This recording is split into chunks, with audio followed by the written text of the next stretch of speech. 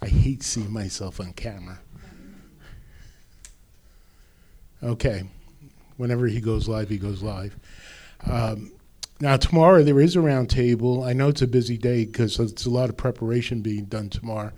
But it will be starting 12:15 with a little bit of worship. And we're going to talk about the possibilities of what happened with Jesus when he was in the grave Saturday. Okay? Because we know he died on Friday, correct? Was put in the cave, Joseph of Arimathea's cave, right? And then we know he was resurrected on Sunday. But we don't really know what happened on Saturday. So we're going to look at a few options. I'm not sure if there's a real easy answer for it. I certainly don't have it. We'll see what Pastor Fuji says. But it's intriguing. There are several possibilities. So that's on tap for tomorrow. And don't forget that Sunday morning we'll be doing our sunrise at Bayfront, 6 o'clock. If you are a little bit late, that'll be okay too. I mean, that's, listen, 6 o'clock, the birds start to sing. That's all I can tell you. Drink coffee, dress warmly. Supposed to be a beautiful day. Well, cold in the morning, then it's supposed to go up to 81. Yeah, on Sunday. So it'll be cold in the morning, and then it's going to get warm real quick. But bundle up, because I don't know how bad the wind might be or anything like that. We have a nice service plan. Hopefully you can make it. And then no Sunday school this week. On Sunday morning, 10:30, we'll have our praise service here. And I hope you can make that too. Just to give you a heads up, we're going to be talking about the resurrected Christ. After all, he is resurrected, right? You know, sometimes I feel we put him back in the grave and raise him again and put him back. No, he's resurrected. We just remember back and forth. And I'll be talking to you about the resurrected Christ from Revelation chapter 1 and see what God would show us through that. There will be men's group this week. Now, I was just trying to stop him from doing that, but there'll be the regular prayer meeting. And men's group, 7 o'clock this week. And I'm trying to think if there's anything else I missed. Ladies, there's a spiritual retreat coming up. It's excellent. I know seating's limited. If you want, there still might be a couple of seats available. Sign-ups on the board over there. And I think that's it. I think we're ready to roll. So we come together on what we call this Good Friday. And why do you think we call it Good Friday? Why? Certainly was a dismal day for the disciples, right? Why do we call it Good Friday? Our salvation. Our salvation was made complete, right? The good that Christ did. The good that Christ did. On that day. And the good that Christ did for us, he had to take on our sin and endure the wrath of God in our place. And so we look at Good Friday. I know you can't see the cross from where you are, but it's on that wall. And it's robed in purple for royalty, and there's a crown of thorns on it. I don't know if any of you ever had an injury to your scalp, but they hurt, and they bleed like crazy, don't they? So when Jesus was being mocked by the soldiers, and they put a scarlet robe on him, they crowned him with a crown of thorns, and they pushed it down. Can you imagine? It's horrible, right? It's all part of what happened on Good Friday. And so what we're going to do is we're going to bring you through a series of songs. And the focus of the songs is twofold. Well, threefold. We're gonna look at the old rugged cross. How many of you know that? All right. I mean, we're gonna look at Melissa's still back there. We had a little bit of a problem with it before, but we're okay now. We're going to look at the cross, and then we'll talk about what happened on the cross more specifically later. And the fact that on the cross, when Jesus gave up his spirit voluntarily, by the way, to the Father, he paid it all, once for all. And then we're going to praise how great our God is, that God, his Son not sparing, sent him to die. I scarce can take it in. And then we're going to praise our Savior. Hallelujah, what a Savior. And so that'll be the progression. I'll introduce each song to you. So I'm going to ask our singers to come up. And when they come up, we're not doing a collection today, by the way. We are doing communion. We're doing the Lord's table. So that means we won't be doing it Sunday. So don't get nervous. I didn't forget the collection. We'll do it on Sunday. I didn't think today was the appropriate day for it. As we get ready to sing, many years ago now, when I came to know the Lord, the first time I heard this song was in the church where I trusted Christ, and this song always fascinated me. I don't know if it fascinates you, but the old rugged cross, particularly the line in there that someday I'll exchange it for a crown. And that's because of Jesus, not because of me, because of Jesus. So this is the day, really, we remember the cross of Christ. There were 2 other crosses that day. Do you remember? Mm-hmm. Thieves. Both deserved it. Jesus did not. So I'm going to ask you to stand. Would you stand as we sing the old rugged cross?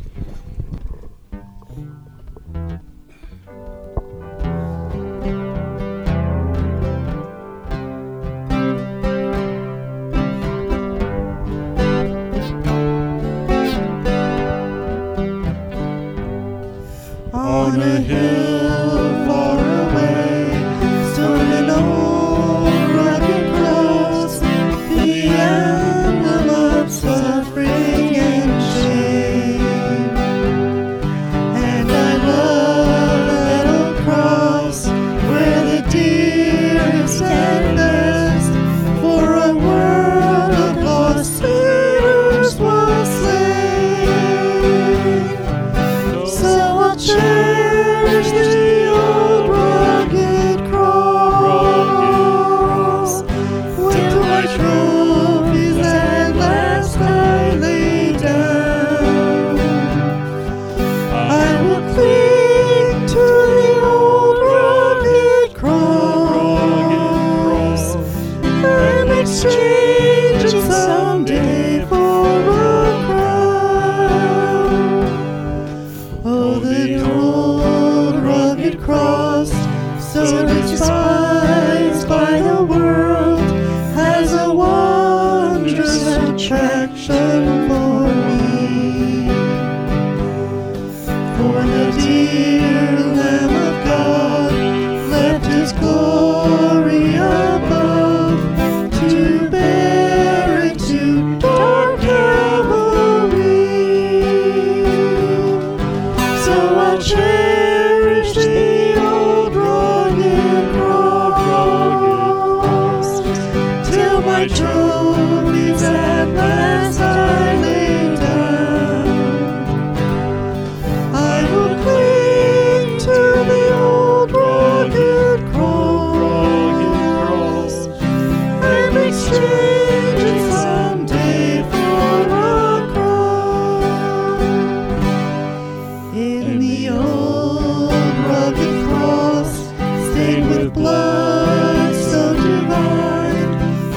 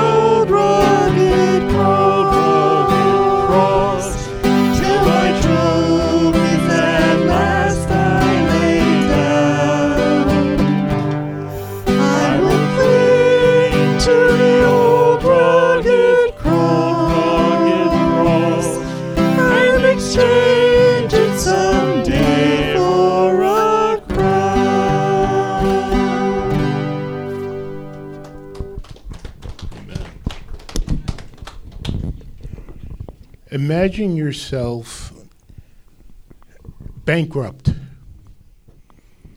You don't even have money to pay for an apartment or a house, let alone a car or any of the toys that we like.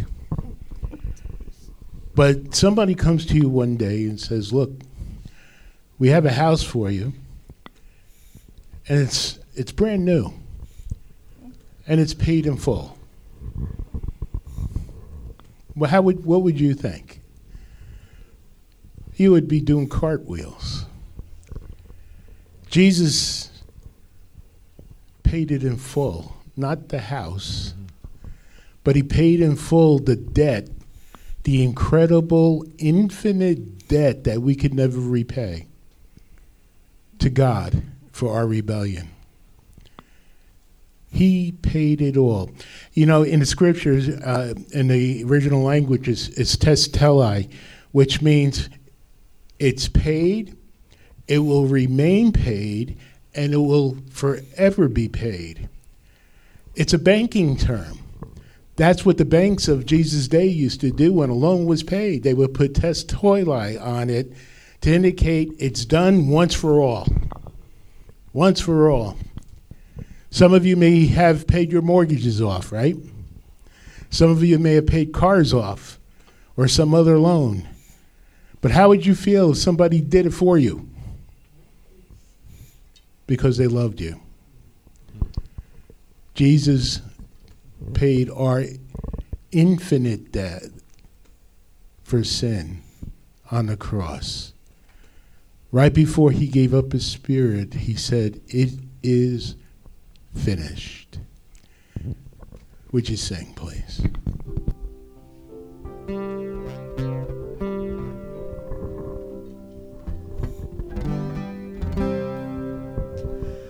I hear the Savior say, thy strength indeed is small. Child of weakness, watch and pray. Find in me thine all in all.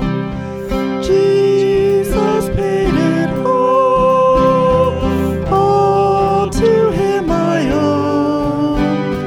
Sin had left a crimson stain, he washed it white as snow. Lord, now indeed I find thy power and thine alone can change the leopard's spots and melt the heart of stone.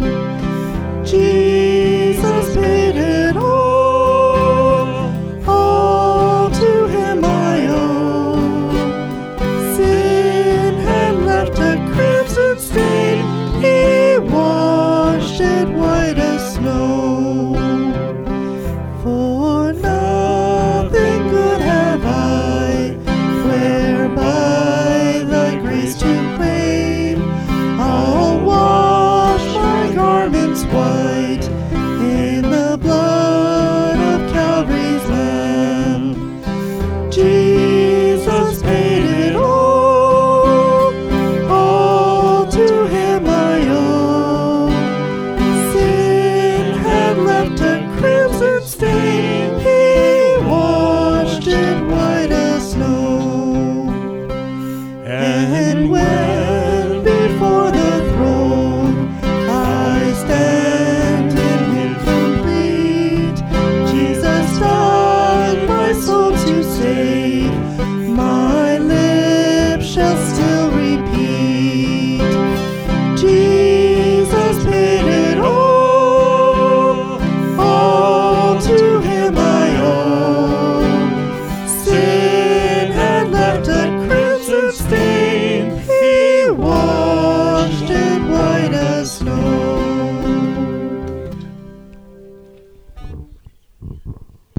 Everyone here who has a personal relationship with Jesus Christ, you are washed by his blood as white as snow. Let's never forget that. That doesn't mean we're perfect. What it does mean is positionally, when God looks at us, he doesn't look at us as sinners anymore. He looks at us through the righteousness of Christ because we received him. And why can he do that? Because Jesus took the full wrath of God for us. And the moment we trust him, the Bible says that our sin is put to his account, Jesus' account. And then he gives to us his righteousness. Theologians call that the great transaction. And it's a marvelous thing. And when I think that God not sparing his son, he sent him to die, I scarce can take it in. That plan of the Trinity, by the way, was agreed upon before the foundations of the world. And do you know, before the foundations of the world, he knew all our names. He knew all of that already. But they agreed. I call it in the Great Committee meeting. It's Ephesians 1, by the way, if you ever want to look at it. In Ephesians 1, they had this meeting, and that's when they all agreed in love that man was going to have a problem, a terminal disease called sin. And that although man waged war against God, God was going to provide the peace and the reconciliation and the forgiveness through the person and work of the Son of God. And so, let's rejoice in how great our God is.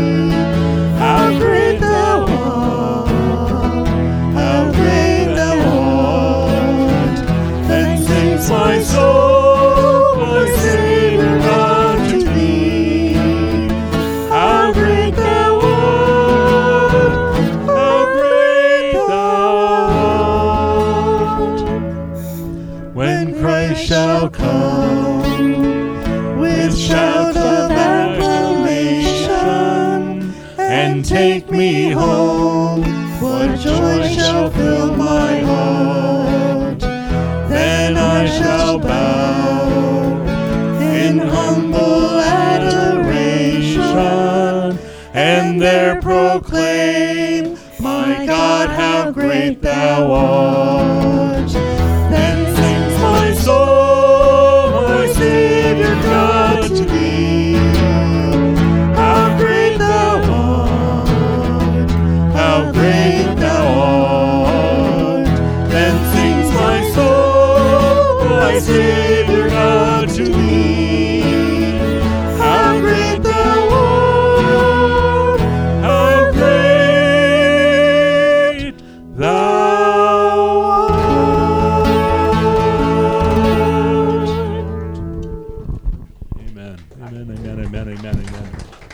He is great. He is everything. The next song, Hallelujah, What a Savior. Again, it's an old song. I don't know if it's older than I am or what, but it's an old song. Not much is. Yeah. But when you consider what Christ had to suffer here for us, Yeah. there's nothing more that we can say than hallelujah.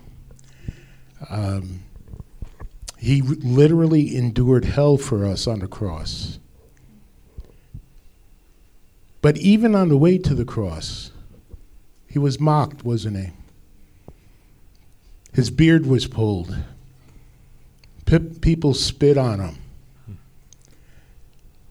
Bible says he was flogged even prior to that, to the bone. Many believe he was beyond recognition once he got to the cross. And that wasn't even the agony of the cross. Then they nailed my Savior to the cross. And as painful as that wasn't the agony of the cross. And then when they lifted him up, it says the crowd mocked him, shouting, "If you can save yourself, get down from there." And they kept taunting him. And so did the two criminals that were on either side of him. At least in that case, we know one came to his senses.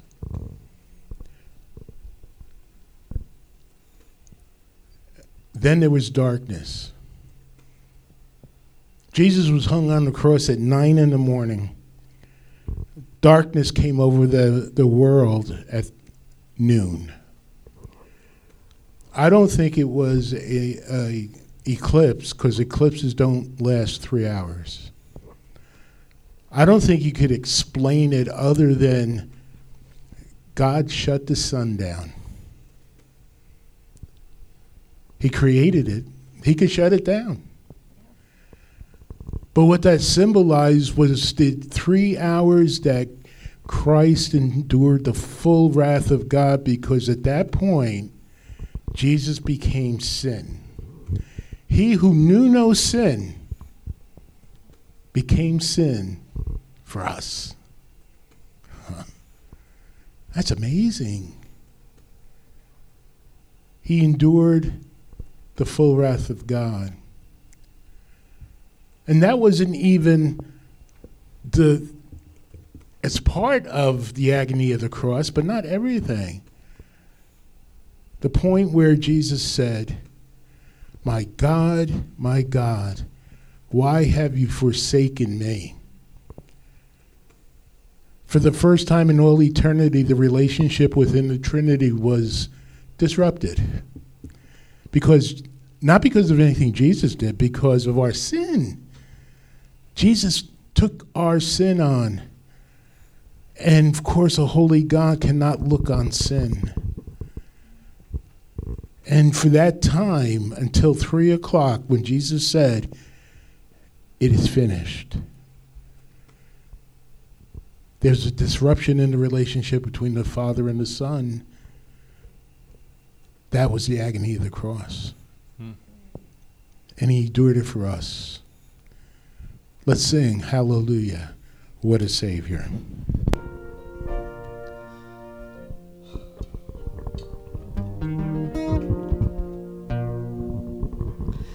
Man of sorrows, what a name for the Son of God who came, ruined sinners to reclaim. Hallelujah,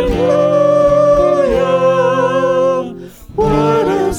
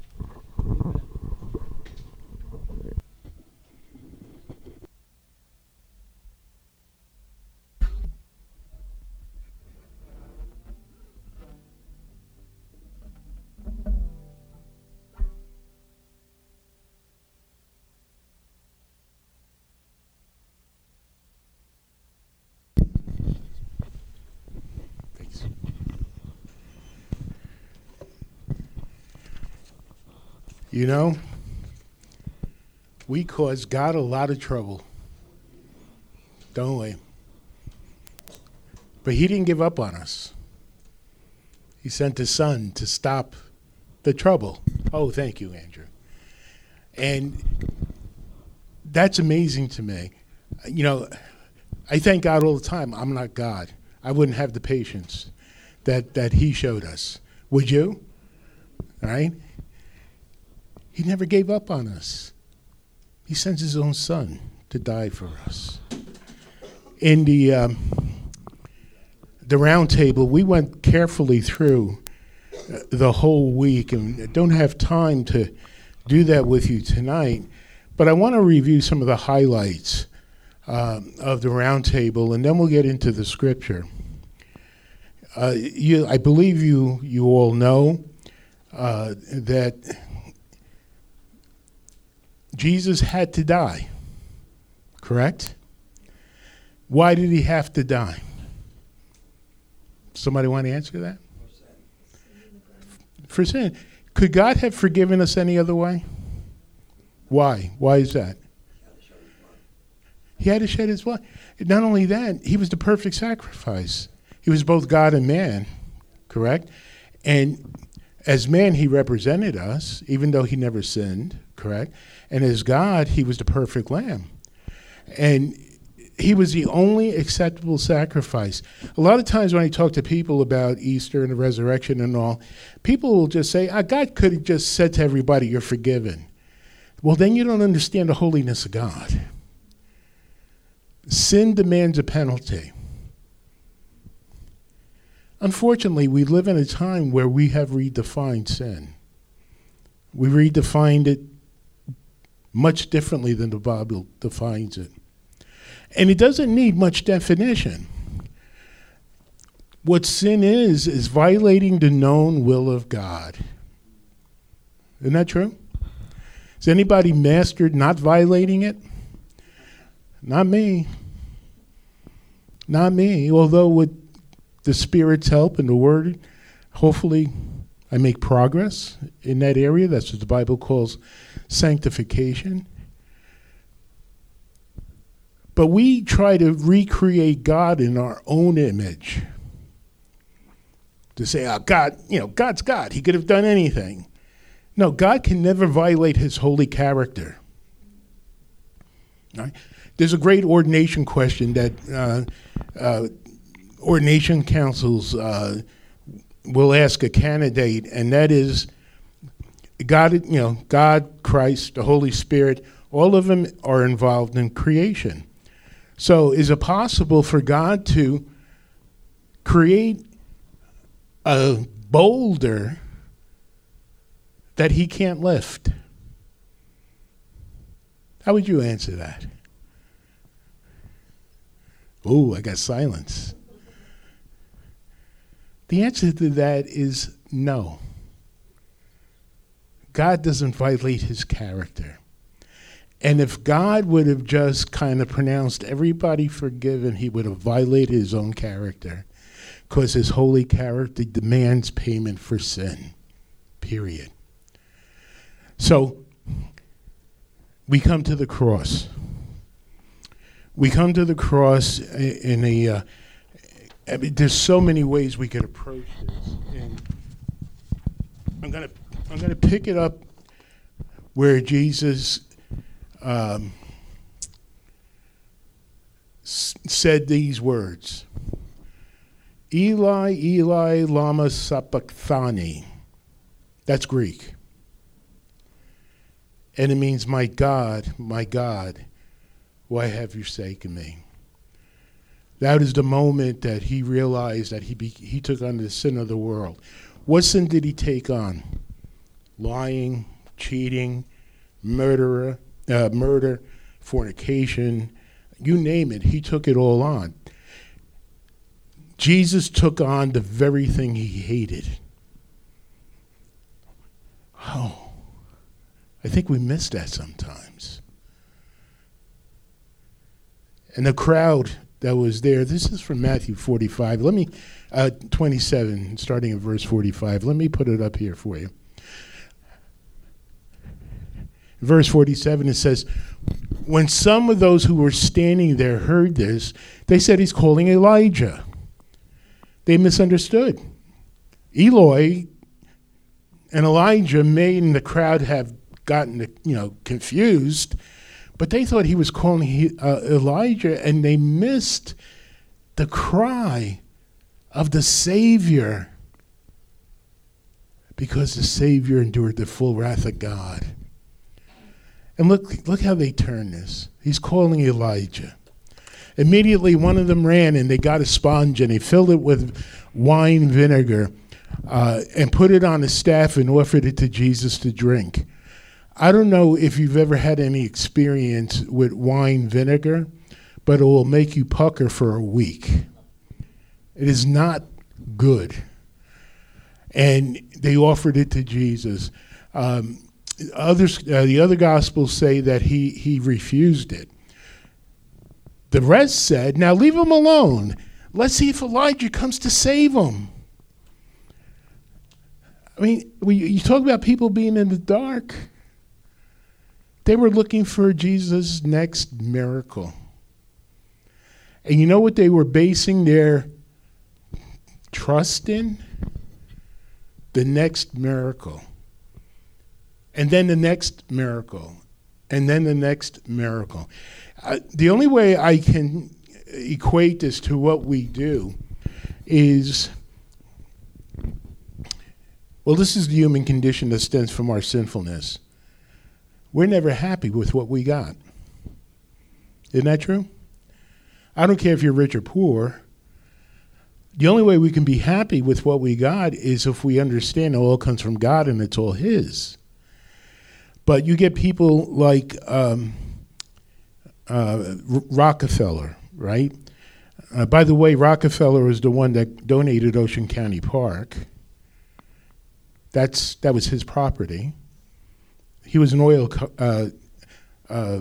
tycoon. Not only did he donate Ocean County Park, but he donated all the land for Route 70. That's why it's called the Rockefeller Highway. Okay, he was a man of considerable means, and a reporter, I forget if it was from Time or Life magazine, asked him, Mr. Rockefeller, when will you finally be happy? He said, after the next million. And then the reporter said, and then? He said, well, then after the next million. And we chase after these things. Listen, I don't know if he realized it then, but he did get the message, and I'll tell you about that at one point. But I don't know if he ever got the message, you can't take it to the grave with you. Right? Rockefeller used to suffer from insomnia, and he used to stay awake at night wondering who was stealing from him. This is a true story. And I think he had a Scrooge experience, to be honest with you. It dawned on him that he was holding on to something that was destroying him. You understand that? I mean, and he had to change of heart. He said, let me do some good with this money. Then he became one of the biggest benefactors and philanthropists that history's ever seen. And he says from that night on, he never missed a wink of sleep. Whoa. These people who were crying out, these are probably some of the same people who were praising Jesus on the way in on Palm Sunday, saying, Hosanna, Hosanna, blessed is he who comes in the name of the Lord. And then not even 7 days later, they were shouting, crucify him. Crucify him. Because of bad expectations. In verse 50, it says, and with a loud, when Jesus had cried out again in a loud voice, he gave up his spirit. Notice, he did it. He gave up his spirit. And the other gospel says, Father, into your hands I commend my spirit. He voluntarily died for us, paid the full wrath that we deserve in our place on the cross. One of the things we talked about in the roundtable today was, remember Jesus had 6 trials. I don't know if you know that prior to the cross. He had 3 religious trials, 3 civil trials.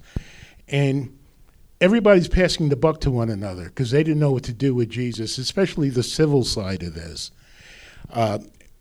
So when it got back to Pilate and he examined Jesus, he still found nothing wrong this man did, because he didn't do anything wrong, to deserve death.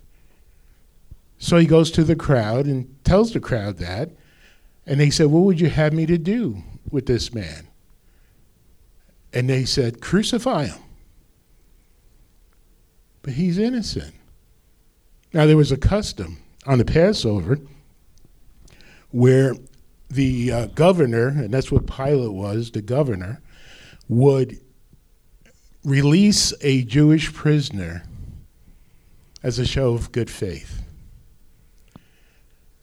So the high priests, the religious leaders, started to conspire with the people, the crowd, and whisper in their ear, tell them to release Barabbas. Barabbas was someone who incited riots against the government and ultimately killed people doing it. So you have a true insurrectionist and a murderer. Margie, you got that, I can tell. A true insurrectionist and a murderer. And Barabbas was guilty. Jesus was innocent. So Pilate says, I see nothing wrong with this man. Crucify him. Give us Barabbas. And this is while Pilate's wife says, hey, I had these disturbing dreams. This man is innocent. Don't have anything to do with him. Well, a good husband should listen to their wife. He didn't. He was a politician. He would have been better off if he listened to his wife, because he started to see the crowd get unruly and they kept yelling, crucify, crucify him. And what happened was Pilate didn't want Jesus' blood on his hands. So he kind of ceremonial washed his hands, and he says to the crowd, let his blood be on you and your children.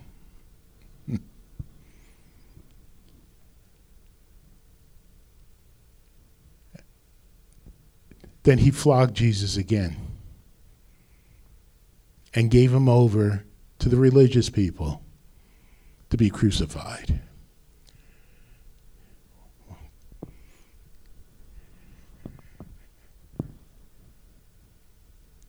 You know, I don't want to draw out the crucifixion too much here, but rarely do we look at what happened right after Jesus died.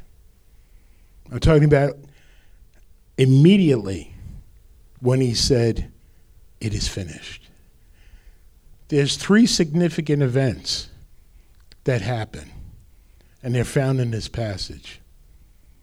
At the moment, what moment? The moment that Jesus gave his life into the Father's hands, the curtain of the temple was torn in 2 from top to bottom. Now, we may think of curtains that are on our windows, and really a lot of them, they're nothing to tear, correct? But this curtain that's being talked about is the curtain in the temple that separates the Holy of Holies, which is the residence of God, if you will, and the holy place. And the only one that was allowed in there was the high priest once a year after he confessed his sins and the sins of the nation. By the way, that's what happens in Passover, okay? And he goes in with a rope tied around his waist and probably some bells, because if he does anything wrong, the scripture says he'll die. And in case he dies, they have to have a way to pull him out. They can't go in and get him. This curtain was, Tommy, make a fist. It was thick as a man's fist. Heavy fabric.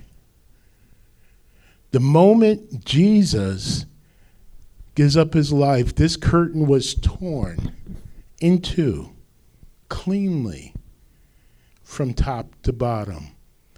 It's said that the top of the curtain was at least 20 feet high.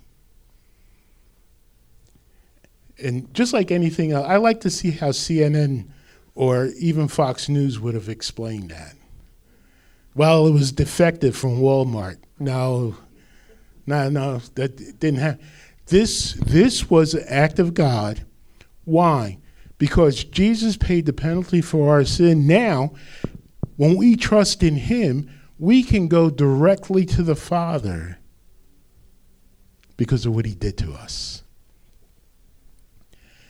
That moment was a threat to the priests, because now there was no longer a need for a priest. Isn't that right? We have full access to the Father 24/7. We don't need a third party anymore. It was torn. I think we take that for granted. And the reason why I think we take that for granted is because it kind of shows up in our prayer life. Most Christians find it hard to pray. I do too. It takes discipline. And I really like the late Dr. Robert Cook, what he used to say. He used to say, he called everybody beloved. He said, beloved, if you don't feel like praying, pray. And pray until you feel like praying. And that's good advice, right? Because prayer takes work. The curtain was torn top to bottom. Secondly, the earth shook. There was an earthquake. The rocks split and the tombs broke open. Can you imagine? Now listen, Jesus was crucified on the outskirts of the city, correct? On Golgotha, which is the hill of the skull, and the cemetery was right nearby, if you can call it a cemetery. But the tombs broke open. And look at this. Imagine you being in the crowd and seeing this. The bodies of many holy people who had died were raised to life. What do you do with that? Why do you think this happened? Why do you think? Simply to point to the resurrection of Jesus. Because he conquered death. He conquered death. Now, who were these people? They're called holy ones, right? Many holy people. We don't know. One of the theories is that maybe they were the Old Testament saints who looked forward to the cross and the Messiah. That would make sense, I think. I think that's one good possibility. But whatever the possibility, these were people who had faith in God, looking forward to Christ. And at the moment Jesus died, they were raised to life. Now, there's another odd thing here that we can look at. They came out of the tombs after Jesus' resurrection, and many went into the holy city and appeared to many people. And they came out of the tomb Saturday. Jesus resurrected when? Sunday morning.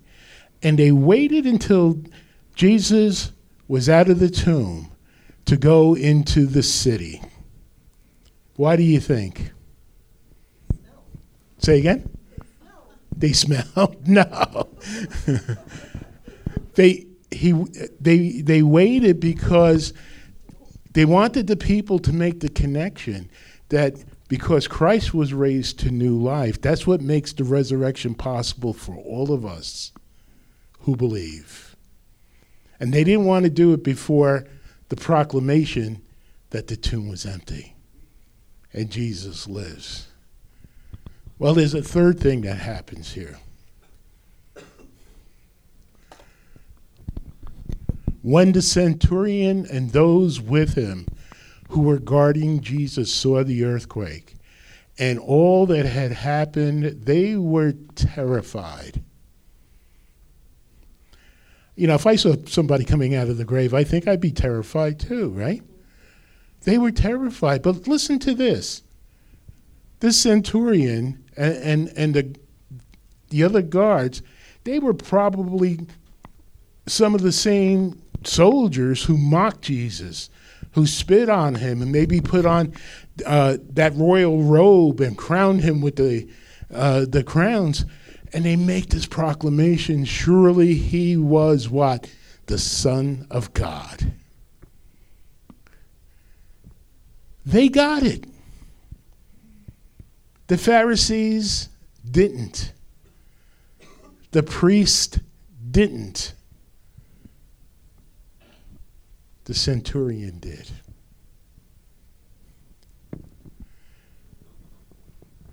It's amazing. It really is amazing. It says, many women were there watching from the distance. Listen, in all fairness, we're going to talk about this more at the sunrise. But the women, don't throw things at me, guys. The women got it faster than the men. How do we know that? Because they're the ones that stuck with Jesus right from the beginning. They were at the cross when everybody else deserted. Many women were there watching from a distance. They had followed Jesus from Galilee to care for his needs. Among them were Mary Magdalene, Mary the mother of James and Joseph, and the mother of Zebedee's sons. Wow.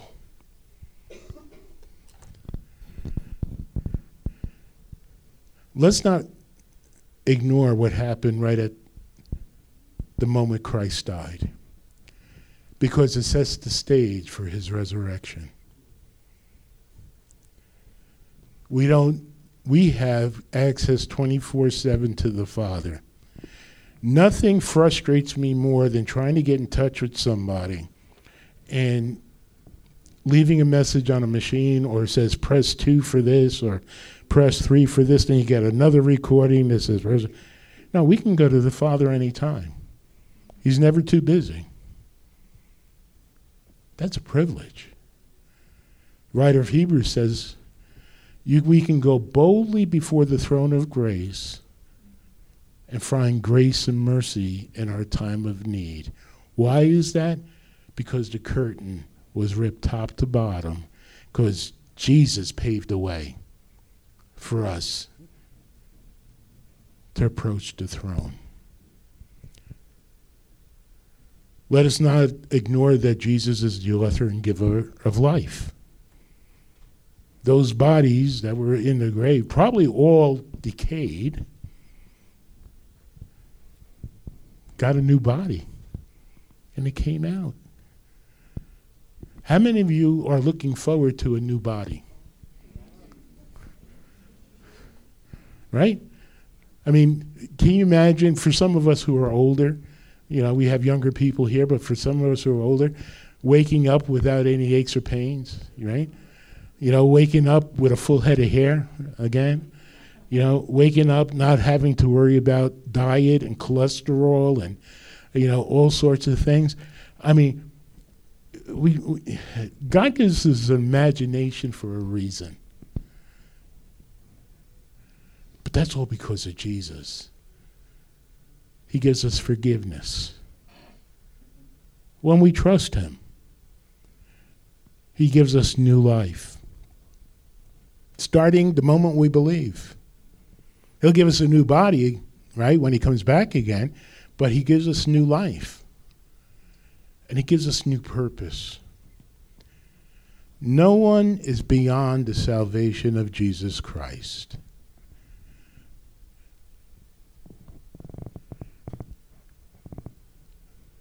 Why can I say that?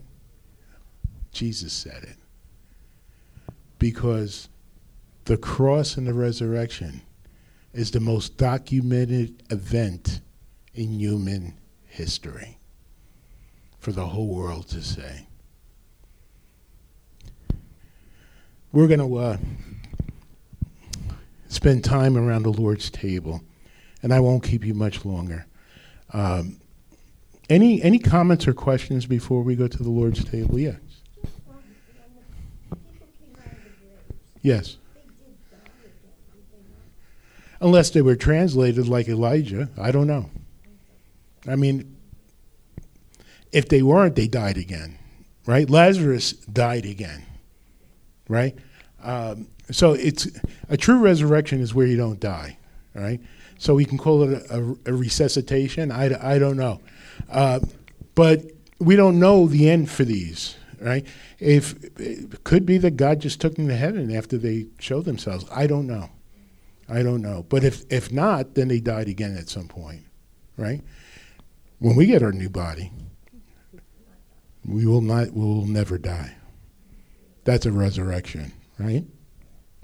That's good. Any other questions, comments? Yes. Yeah, you said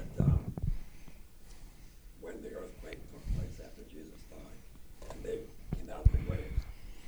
Jesus died on Friday, right? Yes. The earthquake was on Friday. Right after the cross, right. So they came out on Friday. Yes. Not Saturday. Yes. You said it was Saturday. Oh, did I? Yeah. Dan corrects me. It was Friday. Everything I said was Friday. Okay? So let's correct the record here. Thank you. Yeah, on Friday. I inadvertently said Saturday. So No. We're talking about those who died, who trusted by faith in the Messiah.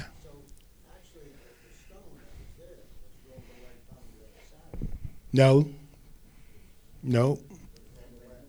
Yeah. And the reason why I know that is because there was another earthquake. So, correct. You got to. Oh, it's in all of the Gospels. Yeah. You're going to preach for me Sunday morning? Oh, all right. You never know. Be prepared. Well, we're going to look at the tomb, the fact that it's empty. Realize this, since Tom brings this up. Realize that the rock didn't have to be moved. That tomb was empty before the rock was moved. Yeah, I mean, it was moved for our benefit, correct? But the resurrection already occurred. Jesus didn't need that rock moved to get out, all right? Because the grave couldn't contain him. And a lot of people, I think, get confused with that. Oh, yeah. Well, it was really, I think the Father, and the Spirit were involved in doing that. But we'll talk more about that on Sunday. Any other questions or comments before we take communion? Communion is a sacred time. It is for those who have trusted Christ as their personal Lord and Savior. And Jesus instituted communion between, there are generally 5 cups to the Passover supper. There's a cup of sanctification, the cup of deliverance, the cup of wrath, the cup of reconciliation, and then another cup was reserved for Elijah, should he come back. Jesus instituted the Lord's table between the cup of wrath and the cup of reconciliation. He did it purposely. And the reason why he did it purposely was to say that he was going to fulfill all the requirements that the Passover points to. He was the perfect Passover lamb. And he didn't want his disciples to forget that. So he takes the bread and he distributes it and he says, "This is my body that's broken for you. Do this in remembrance of me." And then he takes the cup, which back then was wine, of course, right? And in the wine, that cup of wine represented what? His blood. This is my blood, which is shed for what? You. And it's the blood of the new covenant.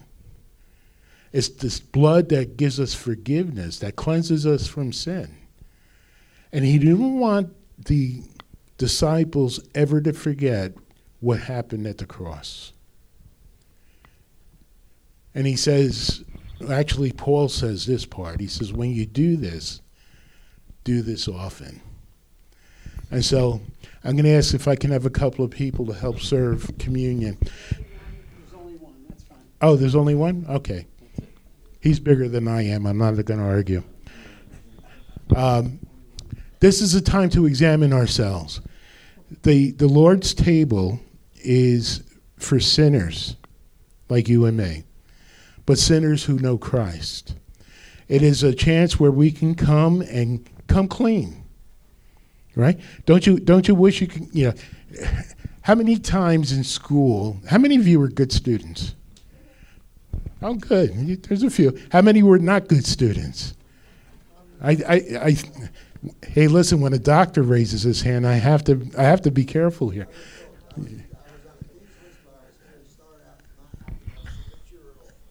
Well, at least he's honest. When I was in an undergrad and then in graduate school, I was so glad we had semesters, and in graduate school we had trimesters, because everyone was a new start. Everyone was a new start, right? If you did poorly, in this semester, well, you had a chance to make up for it in this semester. And because of Jesus, we have a God who gives us new starts. But in order to take advantage of those new starts, we have to come and confess and repent of things that we know are against his will and have offended him. So the bread is given out. Let's just take a moment if we can, and maybe Sharon, you can play some music, and just reflect and use this time between us and Jesus to confess and repent. Thank you, Tom.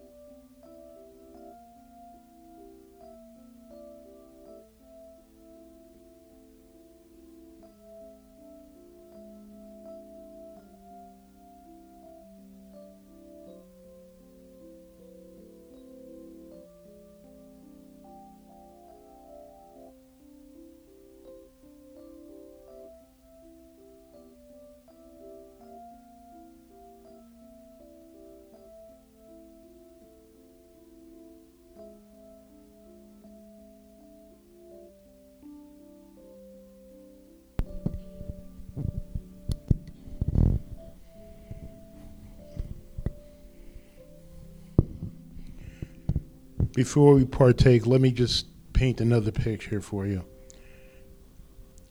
When Jesus died, you know that the disciples ran off even before he died because they thought they were going to be next. They went back to the upper room afraid, thinking that the troops would come and take them away because they identified with Jesus Christ. This was a dark day for them. So was Saturday.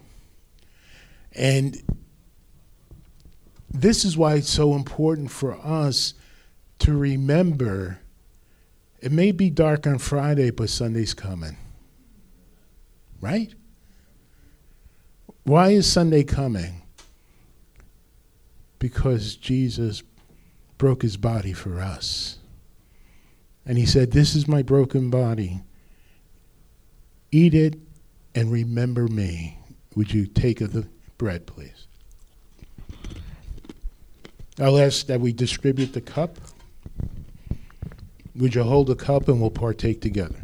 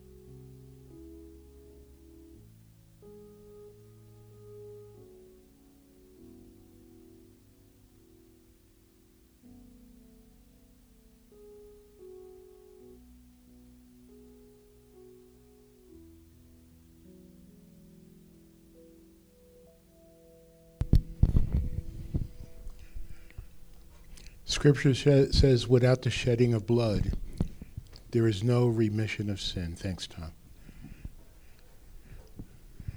But this wasn't just anybody's blood. It was the blood of our Savior. He shed his blood. Blood is life, isn't it? He shed his blood and gave his life in place of you, in place of me, so we might know forgiveness. Remember I talked about Barabbas before?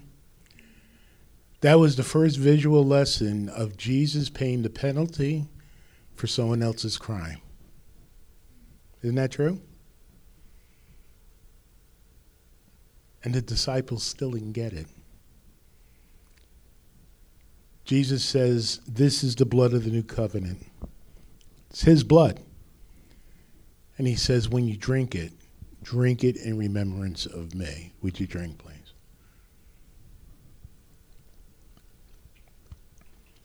Andrew, there's a video there. I want you to put the volume up for that, please.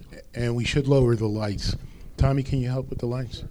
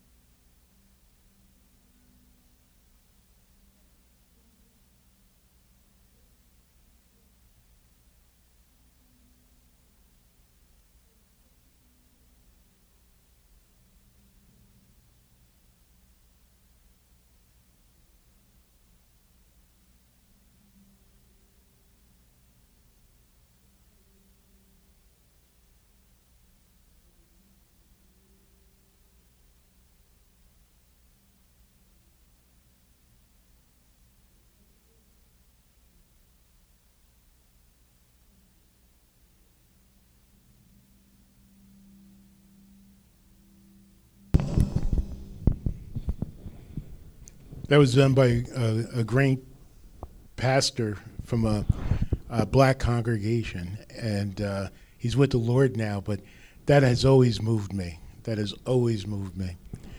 One of the reasons why I'm showing this to you is simply this. I think we would all agree that our country's in trouble, okay? In many ways, morally especially in trouble. And I don't want us to lose heart, because what this says, what the risen Christ says, is that God's still in control. No matter what happens, the disciples thought it was all over. Didn't they? Their Lord was dead. They thought it was all over. But Sunday proved that God had the last word. And he will have the last word. So don't get discouraged. I'm not saying we shouldn't be concerned. But realize that God is in control. And in the meantime, he calls us to be obedient to him and spread the good news of Jesus Christ. I'm going to ask the singers to come up. And we're going to end with a song that I think most of you know. It's called Worthy is the Lamb. It's the Hillsong rendition of this. Sing this prayerfully. And if you're able, would you stand, please?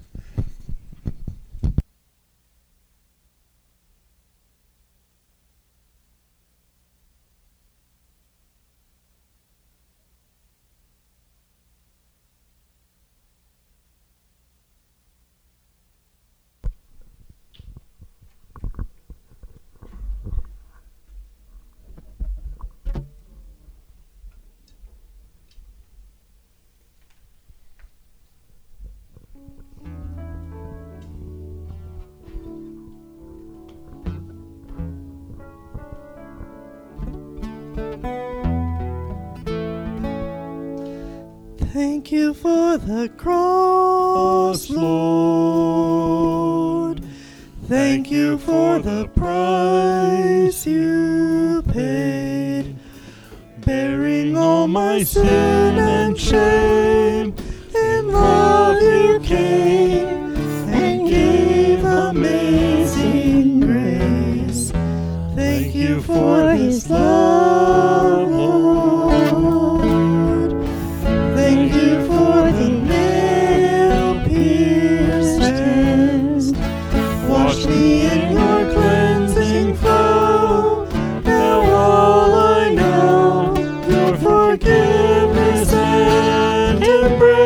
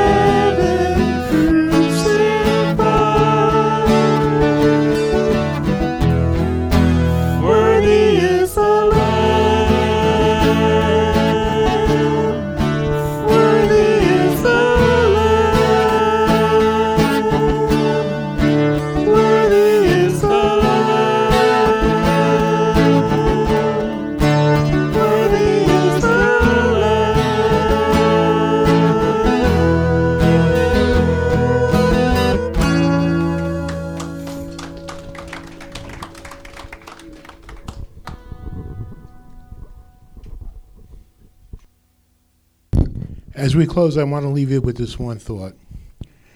If you were the only person on this earth, Jesus still would have come for you.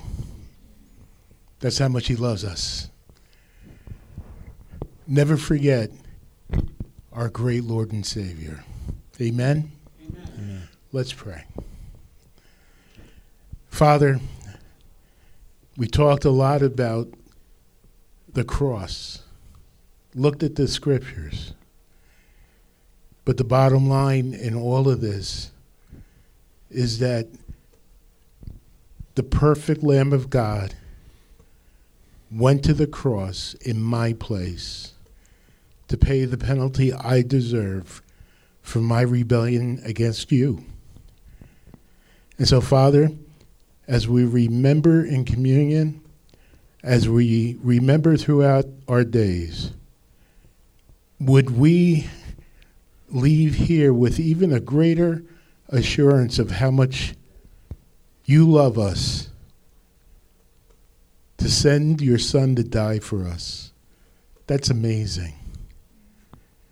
And Father, I pray that when things get rough, like it did for the disciples on that Friday, we will know that Sunday's coming.